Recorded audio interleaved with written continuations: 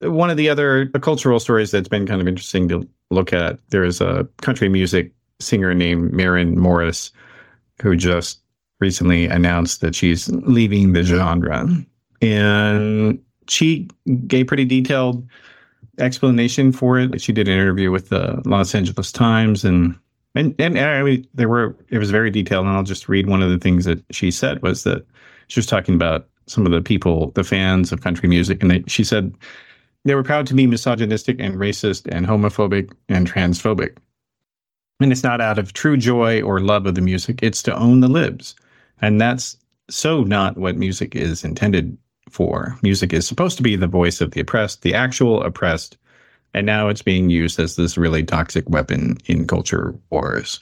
And I think that's pretty accurate summation of what... on the nose. Yeah. And she mentioned briefly the former band, the Dixie Chicks, who, I mean, you know, like before the word can't... Who are now just the Chicks. Are they? Yeah. Do they even exist anymore? They do, but they just got rid of Dixie, you know. Yeah. Well, makes Thought sense. about it. Mm-hmm. But like at that time in the Bush administration, I mean, there was no term cancel culture, but like you couldn't have gotten a more direct example of that.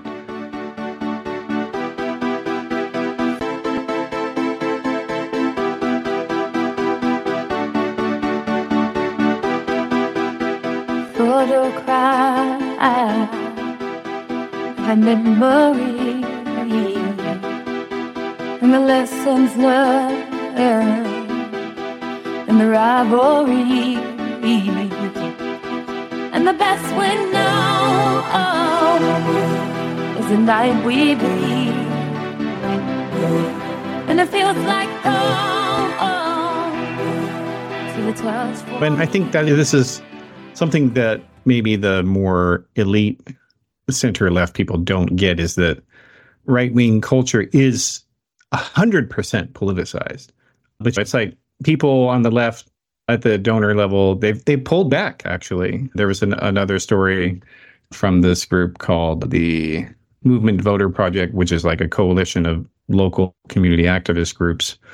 And they've said that Democratic grassroots donors and Democratic big donors have dramatically reduced the amount of money that they have been giving in 2023. And even as Trump is tied or ahead, depending on the poll, with Biden.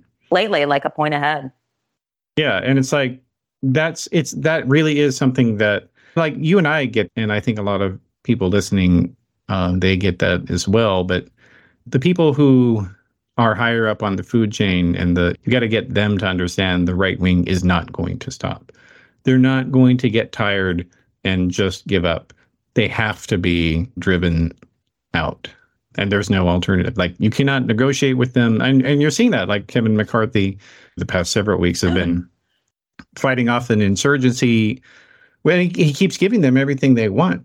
And if there were moderate Republicans who actually had some gumption and real concern about their party, they would act on it. Yeah. And be like, you know what, this is all bullshit. We're going to go and elect a Democrat because we're tired of your idiocy.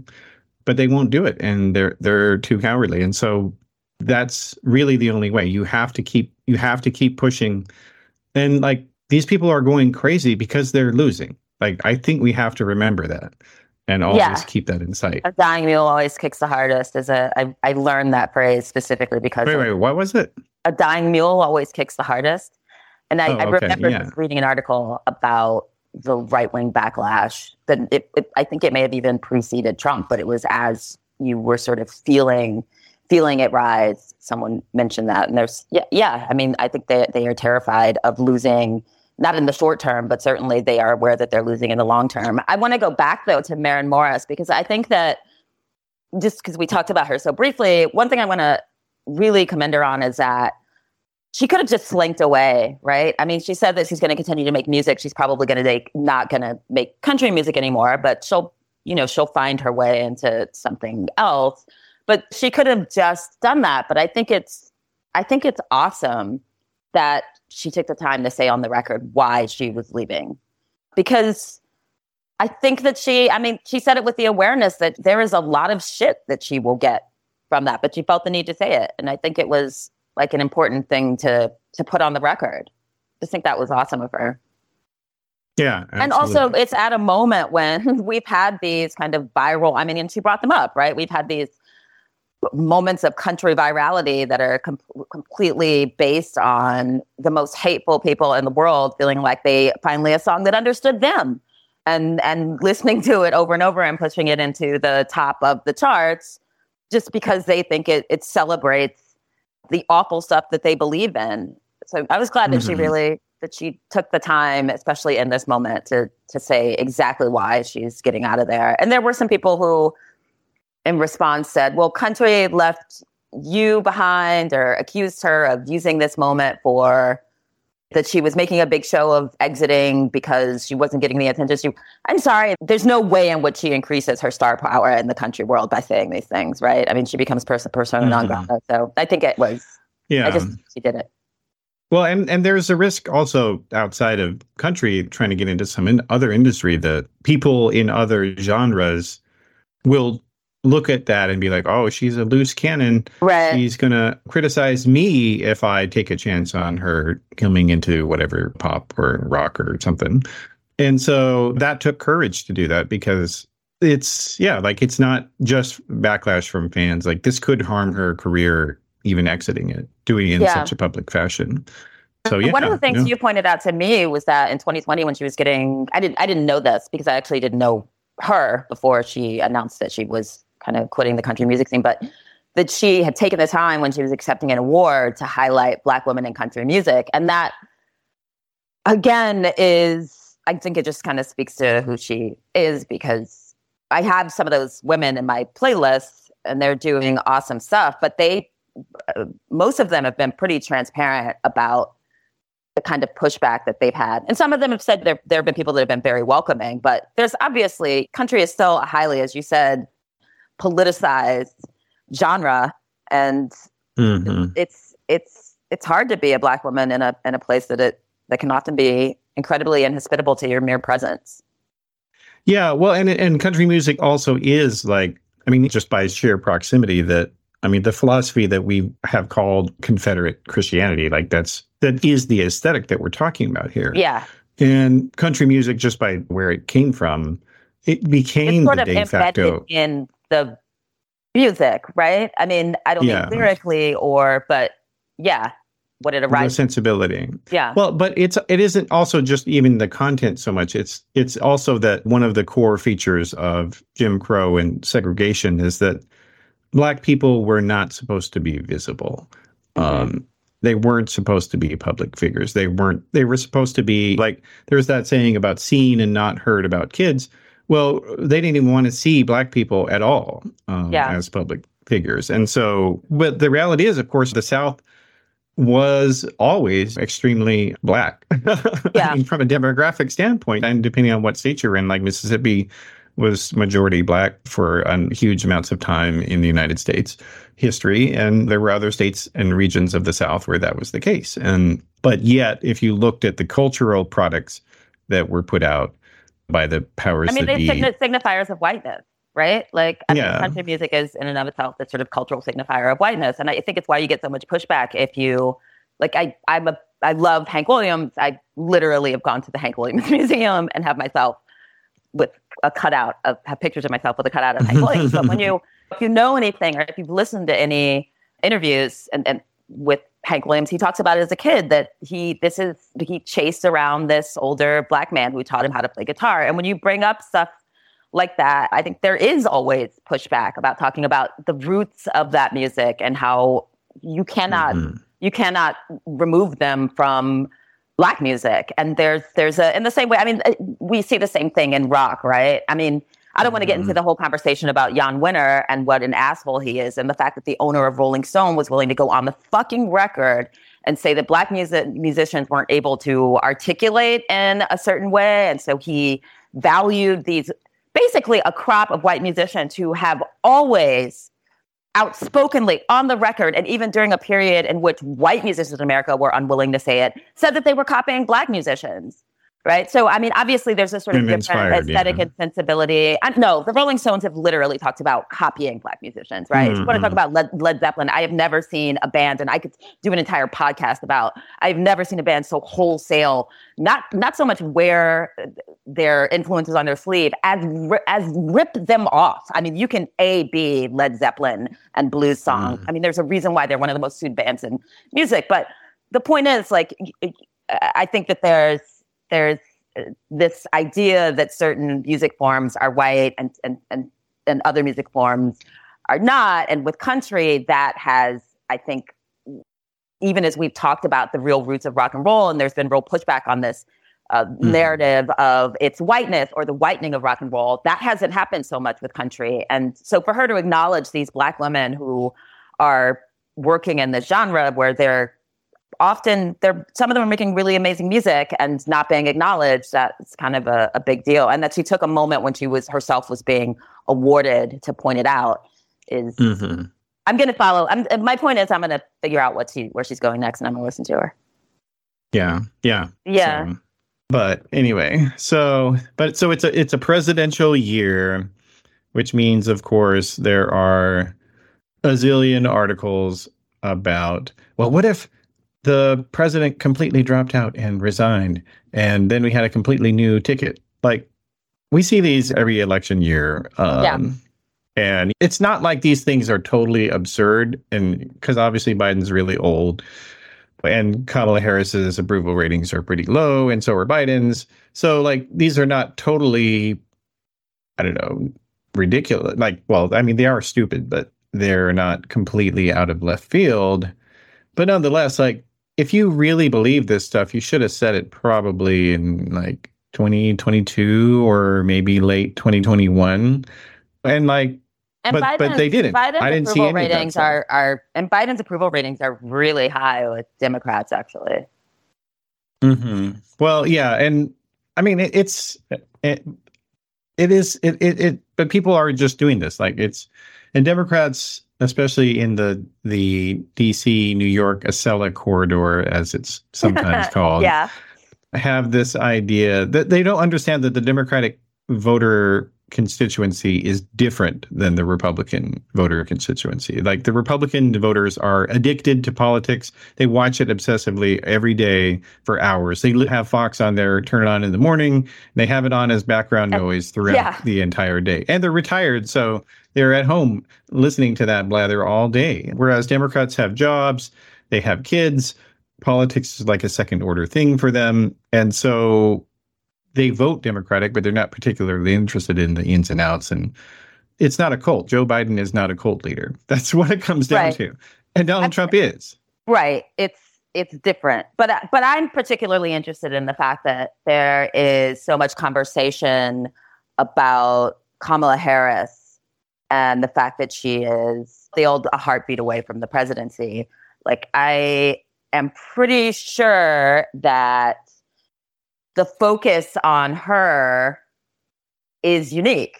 And I think it's not incidental that she happens to be the first woman, African-American, South Asian VP ever.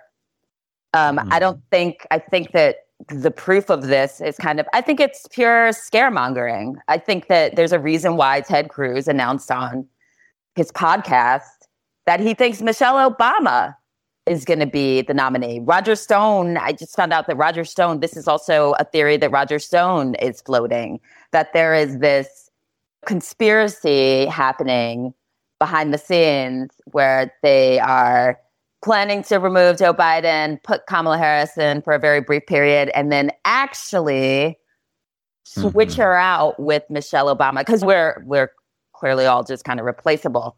I think although I have seen it with Hillary Clinton. I have seen it with Hillary Clinton also. Sure, actually. Someone else who, I mean, it would, but I mean, I think the fact that the conservative scuttlebutt is so focused on Michelle Obama and Kamala Harris. Michelle Obama, who has said again and again that she has zero interest in politics, and Kamala Harris, who Biden has already said he's absolutely not dropping. I think that it's not, and even there's conservative rags in the UK that are pushing this idea that Meghan Markle's going to be put in, and that what? I have not seen that. There's a Biden relative who is supportive, and there is a Biden relative who she's like Biden's. I don't remember what the relationship is, but who said that she would support Meghan Markle were she to enter politics. But the headlines, of course, which are just slash newsstandy, are that Kamala Harris that Meghan Markle is potentially going to be the next president. So I think it's classic sort of Republican racial fear mongering, where they really they know that the idea that if you don't go out and vote for Trump, and Nikki Haley is running on this basically, like she spends almost all her time talking about Kamala Harris, saying that she's failed at everything she's done. I mean, she's essentially running against Kamala Harris and getting good numbers. They are trying to racialize the campaign by talking about Harris as so much, because like most people don't care about who's the vice president, because the vice president doesn't really have has no literal authority other than what the president gives them. And so, and in fact, in any given survey, there's about 15 to 20% of Americans who have no idea who is the vice president. Right. So it isn't about her job performance, because most people don't care about what she does. And they don't know what a vice president does anyway. Yeah. So there are no real expectations. And in the same way that, I mean, people have made criticisms of her as a weak public speaker. And I mean, I think it really depends on how they're slicing it. And people have made criticisms of her leadership ability. And that's true with folks that are columnists and reporters who are not working in right-wing media as well. That's right. Yeah. So I think that's important to note that. But what you're saying here, this is different because, and you reminded me of an experience that I had. So when I was in right-wing media, we had a comment section on the site, one of the sites I founded called Newsbusters. And one of my writers he was one of our most prolific writers, and he would sometimes write about Michelle Obama from a policy standpoint because he didn't like some of her policies, whatever it was. I forget what he was like. He wrote about more than one thing. And she had some policy things like school lunches or whatever. And he noticed, and he said this to me, he was like, whenever I write about Michelle Obama, the comments, I always have to turn them off after a while because they start getting racist. And he's like, and it's really disheartening to me, Matt, to see that happens every time. Are you guys not aware of what party you were aligned with? Well, bad news for you. I know, Callie. I know how it is now, because I've told you in the past that Republicans who are not racist, they want to believe that the two parties have the same number of racists in them.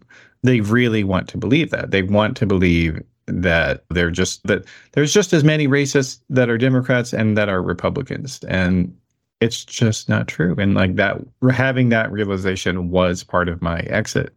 And as somebody who has a lot of Black relatives, it was really awful to see that sort of thing. But Roger Stone and these people, Ted Cruz, they know what works. And there was another moment in the 2000 campaign when George W. Bush was going against John McCain. Some Republican operatives launched a underground rumor campaign against McCain, claiming that he had child Black daughter. And in fact, it was his Indian adopted. There's a general way that they play on anti-Blackness, but I think there's a particular fear of Black women in power. And I also think, and this is just occurring to me, but I also think this is a really, it's an optimal moment for them to do it. Not that every day isn't a great day to demean Black women on the right, but right now when I think there's so much Black woman visibility, right? We had Ketanji Brown Harris on the Supreme Court. There's Letitia James and Fani Willis are prosecuting Trump, right? So I think, and there's so many, Biden has appointed so many Black women federal judges and these very visible Black women in his administration. So I think it's a particularly intense moment of misogynoir for them to play on. Yeah, I think so. And it's also that right-wing campaigning, because it can't run on policy, it has to run on personality. Like, historically speaking, you look at every single Republican presidential campaign. The reason you should not vote for the Democrats isn't because you disagree with their ideas. It's that there's something wrong with them personally. So, and in Obama's case, it was, you don't want to have a beer with them. That's right. Yeah. And so, and in the case of Michelle Obama, she's a Black woman. That's enough to hate her. Right. That counts as personality, right? That counts as a personality. That's right. Yeah. Yeah. From their standpoint. Absolutely. And it also does show that there's a real connection between the elites, Republican operatives, as much as they want to sort of pretend that they're not like the yokels, and they really think of them as such. Absolutely. They despise their voters, but as much as they make fun of them and ridicule them, we've seen with that Richard Hanania guy that there's more of a connection between the highbrow right and the lowbrow right, I would say. Yeah. Here's this guy that he basically, the things that he is passionate about and that he says, they're just like a well-articulated version of the racist shit you go hear at a Confederate bar in Alabama or something. It's indistinguishable from it. And then when he got exposed for his activism and explicit racist, sexist stuff, it didn't really affect him at all. It hasn't impacted him. HarperCollins has continued to move forward with his book. And I think, if anything, I think he's gained followers. Yeah. No, I think that's right. And he gained Elon Musk as a follower, unsurprisingly. Oh, God, of course. He was outed as well, Elon Musk started following him. Yeah. Well, no, like that's a perfect example. Yeah, I mean, as much as they want to say that they're different from the people that they con and trick into voting for them, they really are not. The fact that HarperCollins, even with the cover of him being outed and even having an excuse for dropping that book, is shepherding this thing into the world that is just a way of maybe introducing some new people to the idea of racist pseudoscience, or giving them a way to articulate it that they didn't have before. So it's cloaked in kind of more academic verbiage. Yeah, I don't think that's the best idea. But you know what? Probably people who are buying that book already know what they are signing up for. What they're getting. Yeah, they've already co-signed the opinion. So yeah, well, and it's I mean, God, these people have been doing that for decades with Charles Murray, right? He's just the latest Charles Murray, and I will say maybe just one little quick thing is that Hanania, one of the things that is a little different about highbrow racism versus lowbrow racism is it does tend to be more, it tends to be atheistic reactionism as opposed to religious. And so, and it's integral to the thinking because they see what they're doing as a form of science and applying science to humans.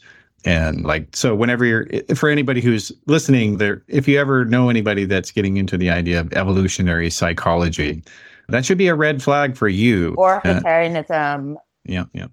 So that's just something to keep an eye out for people. And the last thing for me when I left the right was that I was so horrified by the Christian right and their extremism. And I was like, aren't there any secular conservatives out there? I got to go find some. And then I found some and they were all racist. So I was like, well, all right, I guess I have to get out of here. That was literally my last stop in getting out. But it has been nice, though, to see that there's one person who has maybe had a little bit of comeuppance on the right wing recently, and that's Lauren Boebert. Our favorite. Yeah. But she's still, there are some people on the right wing who are defending her, and it's been kind of odd to see it. Did you have any thoughts on that? Yeah, I mean, I guess the comparison that they're making pretty consistently is with Susanna Gibson, who is currently running for the House in Virginia and who live streamed sex acts with her husband on Chatterbait. But she's not dropping out of the race, which I think is awesome, because what two consenting adults do on a site that is explicitly about sex is very different than what Lauren Boebert did in a theater full of people, including children, while she otherwise goes out and condemns drag queens and basically hurls the term groomer at everyone. I mean, there were children in that theater. Yeah, well, and actually in the video of her, while she was being groped by her boyfriend. And doing some groping. Well, I was going to say, right when the groping starts, though, she literally turns around and looks at the woman. So it's like, do you see me getting felt up here? And then goes back to it and then reaches over for him. I mean, that's such flagrant public act of sexual nature. But I mean, the reality is, of course, anything is okay if a Republican is doing it. Right. Like that's the viewpoint. Don't tell me that the party of serial rapist Donald Trump actually gives it. And speaking of people who are possibly starting to get their comeuppance, I think there's Russell Brand is in the news everywhere right now and has been for the last few days because of a report. I think it was a collaborative report done by the Times of London and TV4. There are 4 women who say that they were sexually assaulted by him. There's a 16-year-old who said that she was in a really toxic relationship with him. One woman says that he raped her. And he sort of came out early on this. I mean, it became pretty apparent. I think it was Sunday night when he did his show and said, I just want to say that there's going to be a litany of charges. He used the word litany like 5 times in one sentence. And he said that he'd always had these consenting adult relationships. He'd been very open about his sexual behaviors in the past and his sex addiction, and that he had only ever acted with consent. So we knew something was coming down the pike, and it turned out that it was this, which was maybe quite possibly the least surprising thing I think I have heard in months. Just generally. About anyone, Russell Brand. I mean, if you, as someone who never thought he was particularly funny, but has sort of vaguely followed him from before he went full on conspiracy theorist to now, he's been very open about a lot of this stuff, but in a way that always kind of gave me the heebie-jeebies. I mean, he's always seemed like he was someone that was, at least in terms of the way that he dealt with and talked about women, pretty toxic. Yeah. Well, and I mean, I had not heard of him until Forgetting Sarah Marshall came out. And, eventually I realized soon thereafter, he wasn't really playing a character in that movie. Yeah. Sadly, that movie is actually far better than the ads made it seem. But I'll probably never be able to watch it again. Everyone in that movie at this point, it seems like, has done something terrible. But I digress. Yeah, well, honestly, I feel that way about Michael Jackson's music. I cannot listen to him anymore. And I get kind of offended when I hear his music in public places, because it's like you are literally, glorifying a man who raped probably hundreds of children, and you're playing his music in public. Like, what the fuck is wrong with you? You need to stop that. Yeah, it's a hard one. And I also think that it's one of those where people have such an attachment to his music that even after, was it Leaving Neverland? Like in the days after that, I was really surprised that I heard him so often in public. And it's just like the quality of the art that people don't want to let go of, because I think that in other cases, people have been all too willing to not play them publicly, but people just didn't want to give up their Michael Jackson. Yeah. I actually, on the other hand, have zero problem with discarding Russell Brand because, one, this is the idea that these women are all making it up. I mean, that's the question. Ben Shapiro went on a rant about how this is the left attacking him, basically because he has moved to the right, that he's pretending like he's revered as a hero for a period, which is overstating it quite a little bit, I think. But I mean, if you actually read the report, and I did, or the article, it's pretty detailed. And the idea that this is just some conspiracy, it just speaks to why people don't come forward. I mean, to have a report that thorough, that detailed from someone who has such a reputation. And obviously there's been the resurfacing of a lot of quotes from various people, including actresses that he worked with in the past who maybe pretending that they were joking in interviews,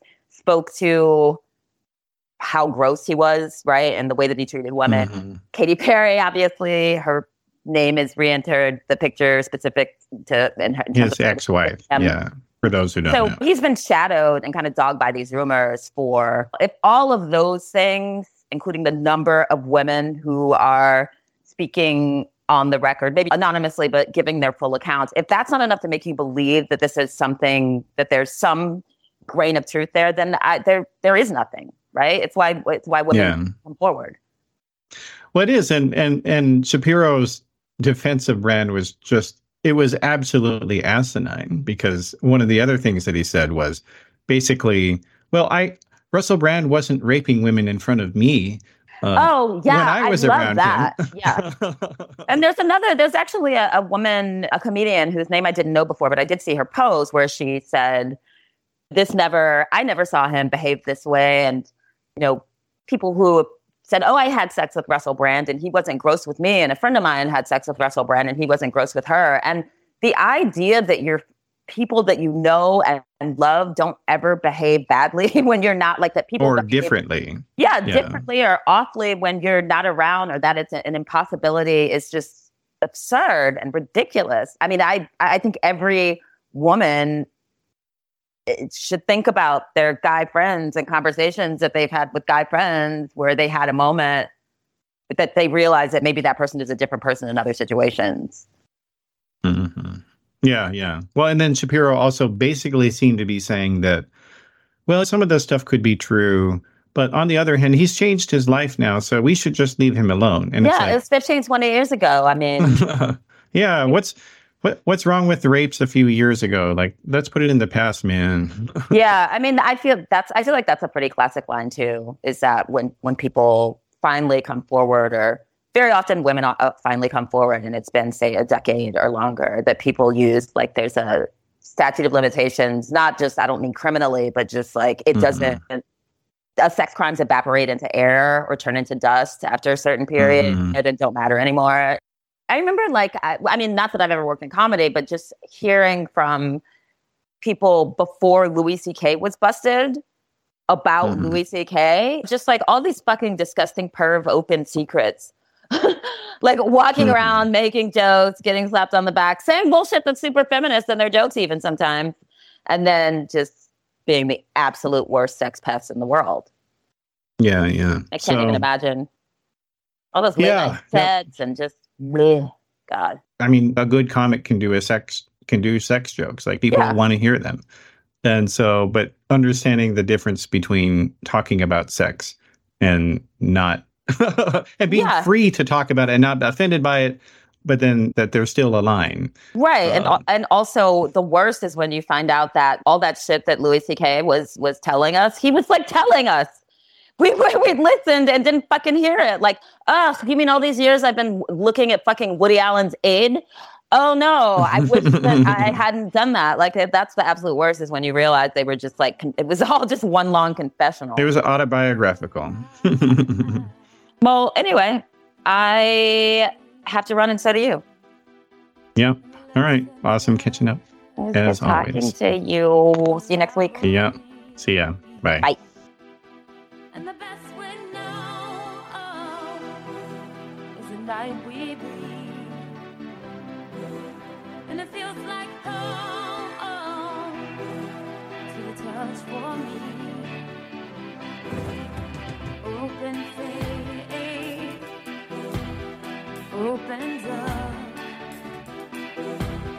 put away more of us. And the best we know is the night we see, and it feels like home to the touch for me.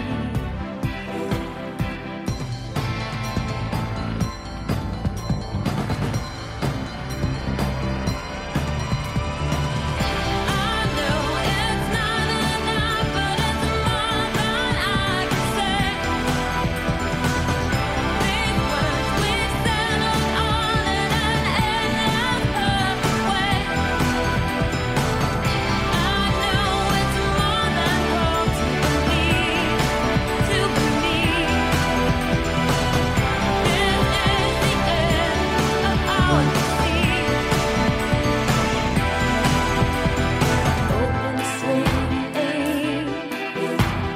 rising up,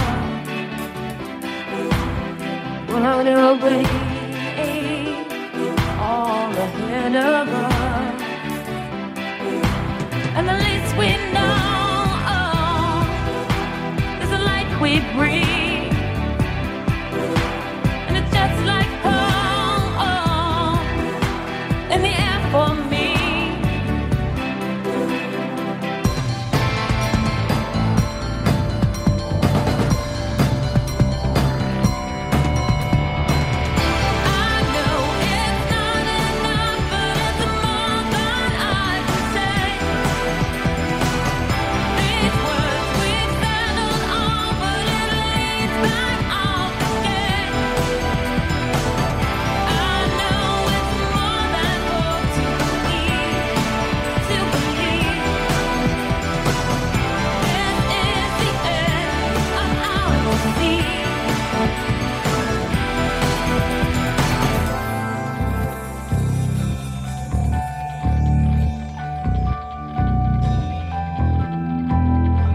Say you're falling, say you're falling, say you're falling, say you're falling, say you're falling, say you're falling, say you're falling, say you're falling, say you're falling, say you're falling, say you're falling, say you're falling. I know it's not